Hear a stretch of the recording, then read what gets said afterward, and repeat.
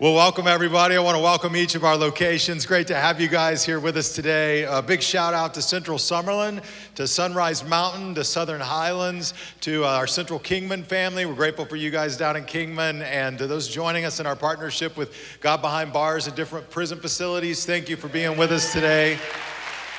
We love you guys. Well, the 90s means something different for everybody, right? How many of you were not yet even like a twinkle in your parents' eyes in the 90s? You weren't even a thought. You weren't even around. Okay, very good. So for you, you refer, like my daughter, she refers to the 90s as the 1900s. She does. She's like, oh, look at that movie. It's a 90s movie. It's like the 1900s, you know, back then, the horse and buggy era. How many of you were, born in the 90s, and just 90s babies, born in the 90s. All right, look at you. So for you, the 90s was like Rugrats. The Magic School Bus, Barney, right? How many of you were in middle school and high school in the 90s? All right. So for you, the 90s, man, when you say like back in the day, for you, that's what you're talking about, right? Back in the day was the 90s with your Doc Martens and your flannel shirts. You know, like you're working that decade. How many of you were in your 20s in the 90s, in your 20s? Okay, so you guys, you were adulting hard in the 90s, because you had to get a real job, right, and work, and maybe many of you start a family career. How many of you were 30 or older in the 90s? 30 or older. Yeah, so you also, the 90s were about Rugrats and the Magic School Bus, right? Like, all these old shows. Some of you, you may remember a lot about the 90s. For some of you, the 90s may be sort of foggy. You're like, it's just sort of happened and we got through it. When I think about the 90s, the first thing that came to my mind is Y2K. Because it took up the last 3 or 4 years of the 90s. Everybody freaking out that the world would end. Some of you have no idea what I'm talking about. Anyway, it's a lot that went on in the 90s. So I thought I'd start with just a little game here. This is called You Rock the 90s. So first of all, if you had a couple of these albums, you rocked the 90s. First of all, they would have been CDs, right? You got Nirvana, Nevermind here, right? The Nirvana CD. Maybe you were in a little bit of a different stream musically. I got Snoop Doggy Dogg right here. I don't know, a little advisory sticker on that. I'm not sure you should be cheering for that. That's the stuff you listened to in the 90s, but it's not cool when it comes on and your kids are in the back seat of the car. Oh, wait, turn that down. I don't remember that. Another thing, you rock the 90s if you remember this right here. This is America Online 4.0. And back in the day, you'd have to take one of these little discs and stick it in your computer so that you could get online. And, then you'd go to AOL.com and you'd hear this little refrain, you got mail, right? And you had email. It was an awesome thing. Another way you rocked the 90s, especially the early 90s, is if you used one of these guys right here, the brick phone. You were also rich if you used a brick phone, because these cost like $1 a minute to talk on, right?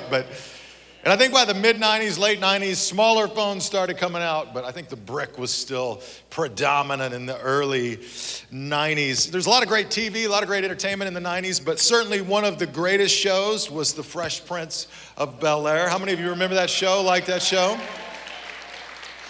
So The Fresh Prince, it was really a show about a kid who grew up on the streets of Philadelphia, who went to live with his rich aunt and uncle in Bel-Air, and all the dynamics involved with that. It gave us a lot. It gave us the Carlton dance. It gave us Will Smith. Hello, somebody. That was where he got started doing his thing. So The Fresh Prince of Bel-Air. I want to talk to you today, and really throughout this series, what we're going to do is we're going to celebrate and have some fun around the different dynamics of the 90s. We're going to not only look at some timeless things from the 90s, but we're going to talk about some timeless stories from the Bible and kind of go back and look at some classic stories that really, I think, give truth to every decade, wherever you're at in your life. We're going to look at Samson and Delilah next weekend. I can't wait. We're going to talk about Ruth and Naomi, powerful story in the Old Testament. Today, I want to talk to you about not the Fresh Prince of Bel-Air, but the Fresh Prince of Egypt. And that's a guy named Moses. And I want to journey through his life because Moses is a great example when you're facing uncertainty in your life of really how to face it. Again and again, Moses and his family and parents faced uncertainty, and they did it with great faith. I don't know if you're facing uncertainty right now in your life or not, but I imagine many of us are. You know, uncertainty may be related to where your work's going. Certainly there's uncertainty related to where our country's going. Certainly when we see things happen in the news globally, like the horrible, tragic mass shooting in New Zealand, in the mosque there, and you read about these things. I mean, there's uncertainty that sort of rises up in all of our hearts. Where are things going? Where are things headed? What will be next? And certainly our thoughts and prayers go out to those families affected by that horrible, just unthinkable tragedy. And I think all of that heightens the sense of uncertainty in our lives. Maybe you're here today and maybe, you're dating somebody, but you're just uncertain about where it's going in the future. What's going to happen next. Maybe you're looking at your kids and how they're doing in school, and you've got some uncertainty, that never goes away, related to their future and how they're going to do. Maybe you've applied to colleges and you're waiting to hear back, but you haven't bribed somebody with $500,000, so you don't know what that's going to look like, right? Like, just saying, there's a lot of uncertainty. A lot of uncertainty. A lot of unknowns in our lives. But Moses is going to give us some insight into how to face some of these unknowns and uncertain things with faith. And here's what I want to suggest to you today. It's very simple, that when you're faithful in the moment, God is faithful in the future. When you're faithful in the moment, God is faithful in the future. God will be faithful with your future. God will help produce the results of your faithfulness to him. So let's pick it up in in Hebrews chapter 11, beginning of verse 23. It sort of gives us an overview of the story of Moses. And when we get to the highlighted word, I'm just going to ask you to read that out loud here together with me, but we'll bring this up on the screens and we'll read it together. Hebrews 11:23. It says, it was by faith that Moses' parents hid him for 3 months when he was born. They saw that God had given them an unusual child, and they were not what? Afraid to disobey the king's command. So this is a fascinating story of a guy, Moses, who went from the bottom all the way to the top. And it begins with his parents. Moses' parents showed tremendous faith. Now, let me just set it up. Basically, they lived in Egypt at the time. The Hebrew people were slaves at the time. And the Pharaoh, the king, the ruler of the land, was getting really concerned because the Hebrews were having way too many babies. Too many kids coming along. And he was afraid they were going to grow their population base so big that eventually the slaves would just revolt and they would overthrow the masters, and then it would be, chaos. And so the Pharaoh issues an edict that all the boys born to Hebrew women must be killed, thrown in the Nile. Now, you think our politicians are bad. It's a brutal time, right? Brutal time to be alive. And what we read in Hebrews is that Moses' parents refused to be afraid of the king's edict. And by faith, they took steps in the midst of great uncertainty. And God showed he's faithful in the midst of that. One of the first things that we see that Moses' parents did is they let go of the need to control. When you're facing uncertainty, a great principle to remember is sometimes you got to let go of your need to control. There are things that we can influence and we should control what we can control, but the problem is many of us are worried and thinking about things that we can't control anymore in our lives, right? It's outside of our hands, and we've got to learn how to let that go to God. Remember when I came in, my son was working on his computer a while back, and he was a little younger, and I said, hey, Ethan, you need to get off your computer. It's time to brush your teeth. You need to get ready, go to bed. It's bedtime, let's get it all together. Let's pull it together. And he had a little bit of an attitude in his voice, and he looked up at me, and he goes, you're not the boss of me. It was on, man. I mean, I remember like I stopped and I said, "What did you just say to me?" He goes, "You're not the boss of me." And then it was like, oh, let me just give you a breakdown of theology. There's God the Father, God the Son, and God the Holy Spirit, and then there's your dad. And that's the hierarchy right there in your life. And as long as you're living under my roof, eating my food, sleeping on my bed, as long as I'm providing everything for you, I'm the boss of you. And I'll never forget, he looked at me and he goes, "You're not the boss of me. Mom's the boss of me. And she's the boss of you too." I'm like, well, I was speaking that we were one. Yes, well played. We all like to be the boss, don't we? We like to be in control. We like to have our hand on the wheel. We like to know we can dictate the outcome in our lives. But none of us have to live very long until that illusion of control begins to be broken. I mean, all you have to do is go through a health crisis, right? You go through, an accident, something that comes out of nowhere into your life. You didn't see it coming, and you get hit, and you realize that while there are a lot of things we can control, in many ways, if we really think we're 100% in control of our destiny and where we're going, we're living under an illusion. There's a lot we can't control. There's a lot we can't control. And the key for us, I believe, in our lives is to pause and regularly ask God for the wisdom to know the difference between what we can control and what we can't control, right? If we can control it, we want to control it. If we can influence it, we want to influence it. But there's a lot of things we can't control, and we want to surrender that. Now, here's what Moses' parents did. Moses' parents, they had this edict. All the Hebrew slaves were having, if the girl was born, she could live. If a boy was born, he had to die. And I'm sure we're in a situation where they were like, we didn't choose to be in this situation. We don't want to be in this situation. They didn't want to be slaves. This wasn't their plan. They didn't want to have a boy in the sense that having a boy at that time and place would be a certain death sentence over his life. Like, none of these things were part of their plan, and they found themselves in a situation filled with uncertainty about the future. So what do? So Moses' parents prayed, and they hid their child for 3 months. They hid him until they couldn't hide him anymore. And then they did the only thing they knew to do. They made a basket, and they waterproofed the basket, and they sent this basket down the Nile River with baby Moses inside of it.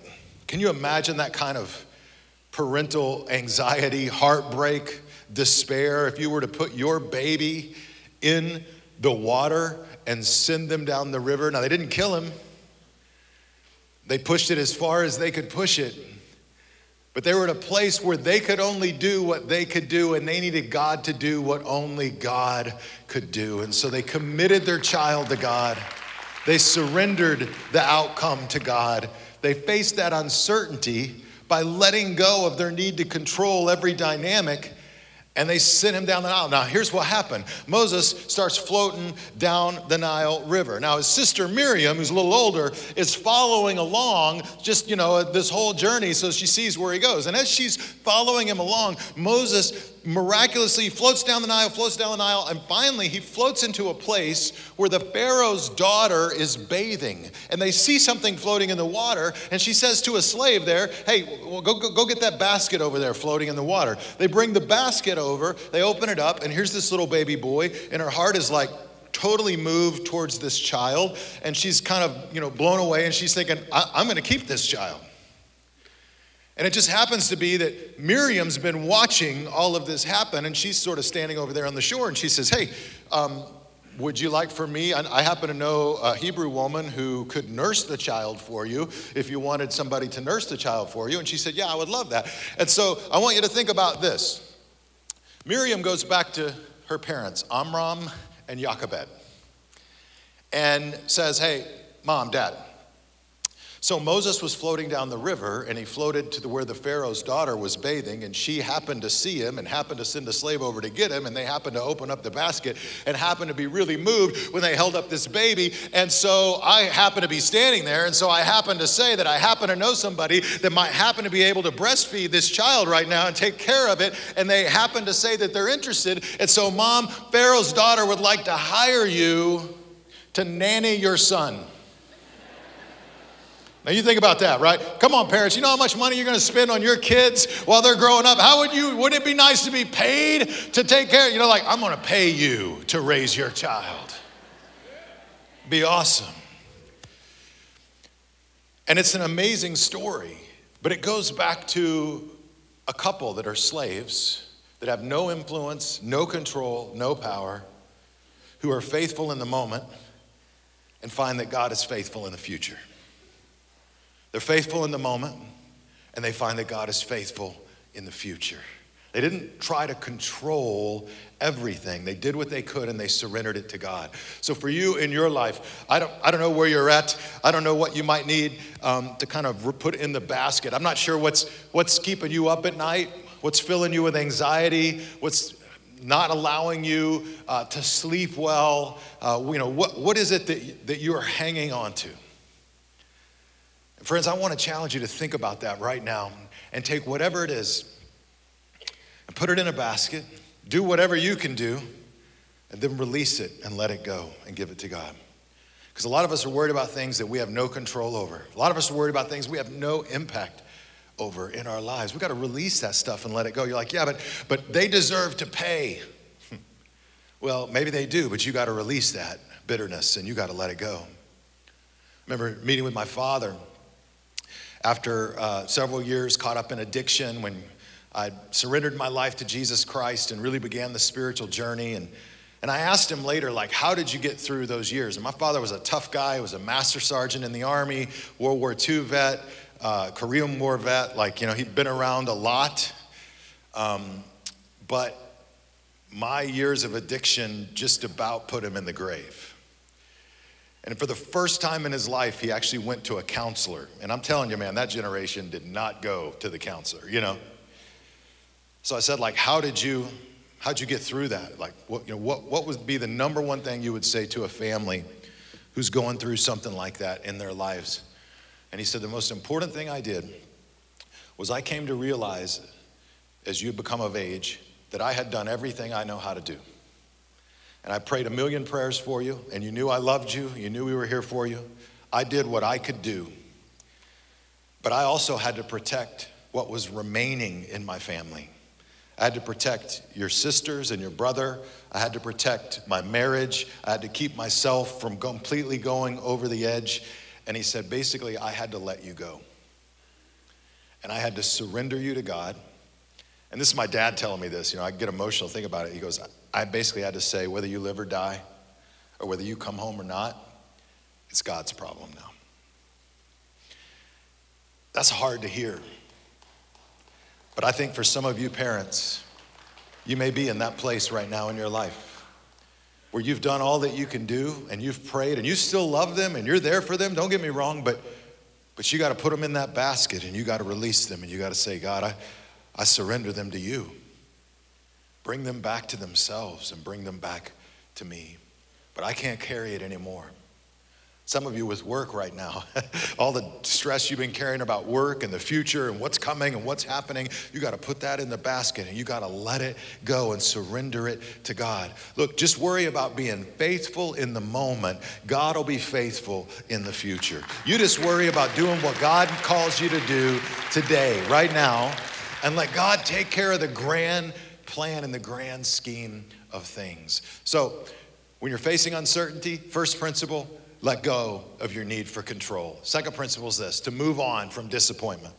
I mean, we all face disappointment in our lives. Lori and I were laughing today. We were just talking about how we remember in this trip to Miami. We flew into Miami, and it was about 11 p.m. at night. We're tired and we're hungry. You ever get to an airport, you're starving, and you're like, we gotta get out of this airport. And you're hungry enough that you're like, we gotta get out of this airport and get to a McDonald's. That's some desperation going on right there. You know what I'm saying? Like, just anywhere there's food, right? That's kind of where we're at. And so, we first of all, we had to run a basically a half marathon. You know, we had to ride all these trains and do all this stuff to get to the rental car place. It was unbelievable. Miami International Airport, next level, right? You know, it just was crazy. And we didn't know what we were doing. And so we get a rental car and we got it. And then we're following directions that Siri is getting us. And Siri basically leads us to go all the way around the airport and then come back into the airport. And then we get into this exit and then we're in this line and then we go through this gate and we're like back in like we parked at the airport. And so I'm like, oh my gosh, we're gonna have to pay to drive through this stupid, you know, area, parking area. Okay, you know, so we drive around and no lie, Miami International Airport, 11 o'clock p.m., there are probably 150 to 200 cars stacked 30 cars back all along these. I mean, there were just so many cars and so many lanes, and we're like, to get out. So we try to find the fastest one, like you do in the grocery store aisle, you know, when you come up and you're like, you know, like, who do you think's moving faster, you know? And then if you're like me, you sort of figure out where people are, you figure out where you are, and then it's kind of a race. You're keeping tabs, you know, just to see if I beat you or not. No, that's just me. I'm just the only sick person that is always trying to get it done faster, you know, like. Anyway, so I get in the line and I'm like, we got a good one, Lori. We're in the fast line. Watch this, you know. And so we're cruising along, and we're probably in this line for 30 minutes. And then eventually we're 3 cars away from going through the deal to being free to getting to McDonald's. And the pay card on the machine breaks. And I'm just gonna say it this way. This is Miami. I don't know, man, like, there was somebody in the booth, and after a while, they just walked away. Like, nobody came back. It was sort of like, yeah, you guys are on your own, man. I'm smoke break. I don't know, like. So they just leave, and we're just sitting there. And it got so bad, Lori gets out of the car. She goes up to the person that's at the deal that keeps sticking their card in, and I'm like, we'll pay for them. I don't care, you know, like. So we get our card out. We're sticking it in. We're doing it. It won't work. And we sit there. We keep thinking, somebody's going to come. Somebody's going to fix it, right? You know, isn't this, who runs this? Does the government runs this? Who runs the airport? Like the parking situation. Somebody's going to come along and make this right. And eventually, this guy from 2 stalls over walks over, and we got our window rolled down, and he goes, you guys are gonna have to back up and just get in another line. Well, there's like 50 cars behind us. There's literally cars on the left, cars on the right, cars everywhere. I'm like, oh my gosh. So Lori gets out of the car, goes down, she's knocking on every window. They're rolling the car. We're gonna have to back up. I'm gonna need you to back up. She goes, so she's telling everybody what to do, how to back up, how to do. Everybody starts backing up, you know, backing up. They finally back up enough because we're like hemmed in by these barriers that I'm then able to back up. Except the guy behind me thinks I'm not gonna back up very far because I wanna cut this guy off over here and get in his lane. So I'll just block this guy in. I almost completely lost my stuff in that moment. I missed the guy by an inch. I was just gonna hit him. I was done. Not physically, but with my car. I'm like, I'm coming right now, move or get hit. You know, like that's where we were. Almost 2 hours at the Miami International Airport. We were just laughing about this. All we wanted to do was get something to eat. And when we finally get to the first McDonald's, it's closed. That is a picture of life, right? Life is filled with disappointments, big ones, little ones, frustrations. Lori says to me just today, she's like, you know what's driving me crazy? I said, what? She goes, you don't listen. I'm like, what are you talking about? She's like, I say things to you and you don't listen to me. Come on, ladies, you know what, can you feel her? I said, give me an example. She's like, well, we rented Aquaman and watched that with the family, and we're sitting there and we're all talking about, oh, it's Nicole Kidman and Aquaman. Look at Nicole Kidman. Check out Nicole Kidman. Nicole Kidman doesn't age. Nicole Kidman looks amazing. And then I look up and I'm like, wow, is that Nicole Kidman in this movie? Like, they're like, where are you, man? It's praying. No, I'm kidding. We all face disappointments, and Moses was about to face a lot of disappointment. Now, he grew up in a pretty esteemed environment in the sort of palace of the Pharaoh. He would have had the best education, the best food. He would have been like the star of The Bachelor. If there was a Bachelor back then, you know, like all the ladies would have been like, whoa, what up, Mo? They got their eye on him, you know, he's a prince, all this. The assumption is he's probably raised in many ways by his mom, who would have taught him some of the Hebrew language, probably taught him about his God, the Hebrew God, but he was raised in a very different environment. And then eventually he goes out and he sees a guy who's beating down a Hebrew slave. He goes and visits his people. He's 40 years old. And when he does, he realizes what a horrible situation the people are actually in. The Pharaoh and the leadership were basically trying to run the Israelites into the ground. They wanted to work them so hard that they wouldn't even think to have babies. And to just be totally exhausted, which I'm like, don't they know that babies could do that as well? But anyway, that's something else. So he sees this slave master beating this slave, and he gets angry and frustrated, and he comes back, kind of makes sure nobody's looking, and he ends up beating this guy to death. He kills him and buries him in the ground. The next day, he goes back to see his people. A couple of them are fighting, one amongst the other, and he jumps in and tries to break the fight up. You know, he's trying to do a good thing, right? And in the midst of that moment, they look at him and they said, who made you the judge and the arbiter between us? Are you going to kill us like you did the Egyptian? And he thought it was secret, right? He didn't think anybody knew. It's like, oh. So Moses finds himself in a tough situation, and eventually he has to flee. He leaves for 40 years. That whole world behind, and he flees to the wilderness. And I can imagine in the wilderness there was disappointment, there was frustration, right? There was a lot of things that he thought his life would be, and it didn't become any of those things. Look at Hebrews 11:27. It says this, Hebrews 11:27. It says, it was by faith that Moses left the land of Egypt, not fearing the king's anger. He kept right on going because he kept his what?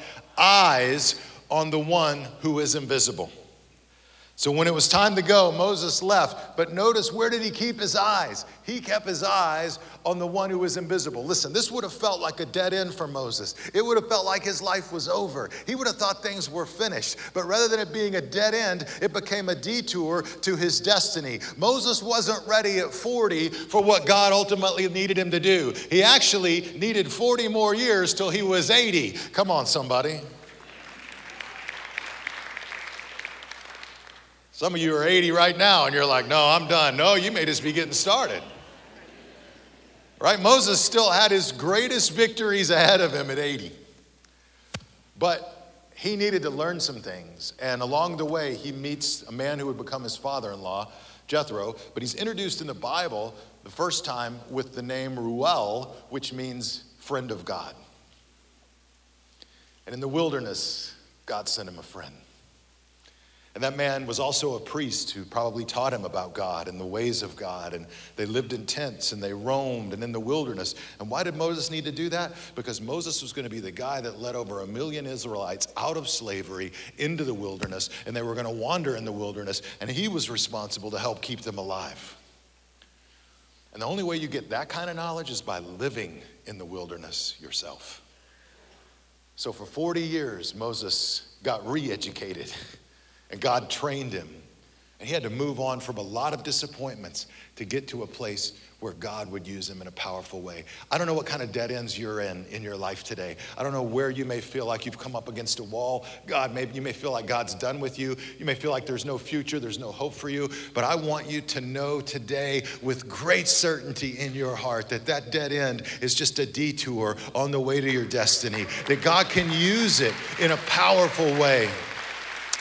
Listen, some of you got to release some of that hurt so that you can receive hope again in your life and believe again that God can use you. But he used Moses and he used Moses' parents, and your life isn't finished. I know in my own life, I was thinking back to the 90s.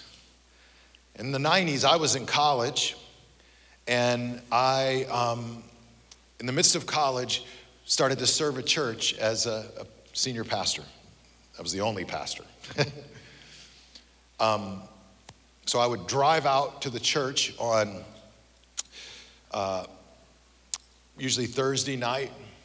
It was about a couple hours from where I went to school. and we converted a room in the church with a bed, and there was a shower in the church building, and I lived in the church Thursday, Friday, Saturday, Sunday, taught, did weekend services, all that.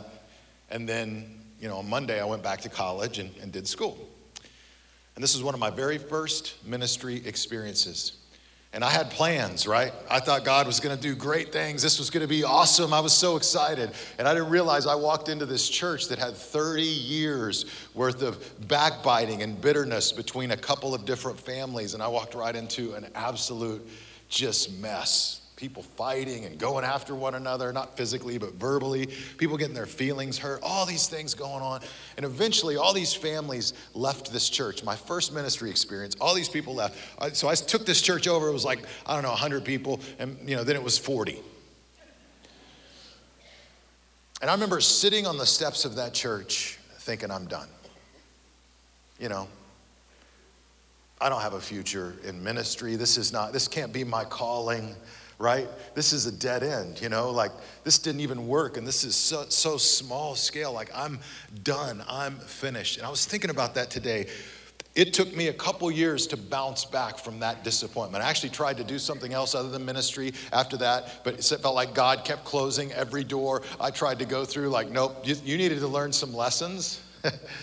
You needed to grow and be seasoned. You needed to be prepared.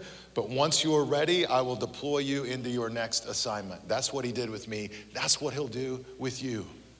When you're frustrated and you're disappointed and you think this is the end, it's not the end with God. It may just be the beginning. But God is going to use your pain to transform some things in your life. You got to release some of that hurt so you can receive the hope and believe again that God can use you in a powerful way. And he can, and he will. Maybe you need to take some things in your life that you've been hanging on to, that just been burying you under the weight of them. And you just need to put them in the basket of faith today and just let them go. And say, God, I surrender these to you. I give this to you. I give my marriage to you. I give my kids to you. I give my future to you. I've done everything I know to do, but I can't carry it all on my own. Maybe some of you need to take your retirement and your fear related to retirement and put it in a basket. Say, God, I've done what I can do. I'm going to keep doing what I can do, but I release this to you. Maybe some of you, it's your health. God, I put it in the basket of faith and I release it to you. I don't know your plan, but I know if I'm faithful today, God, you'll be faithful in the future. And I can trust you with my life. Maybe you're here today and maybe you've never really crossed that line of faith. And if that's where you're at today, I would love to just give you an opportunity to reach out to Jesus Christ and place your faith and your trust in him in your life. So would all of you please bow your heads and close your eyes? If you'd like to become a follower of Jesus, you can begin that journey by repeating this prayer after me. Just say, Dear God, I thank you for loving me. Thank you for sending Jesus into the world. I believe he died on the cross for my sins. I believe he rose again. Forgive me for my sins. Give me the gift of eternal life. Help me face the challenges that I'm up against. God, I surrender my life to you. In Christ's name. And friends, with every head bowed and every eye closed, if that's your prayer today, if it's your commitment, would you just slip your hand in the air just to acknowledge you're going to follow God in your life today? You're going to trust him in your life today. You're tired of doing it on your own. God, we thank you for your love. We thank you for the power that you show each day in our lives and for the grace and the kindness that you show us. I pray for each person here today that you'll send us into this week filled with your spirit, filled with hope, ready for the challenges that you bring our way. God, we thank you and we love you. In Jesus' name, amen.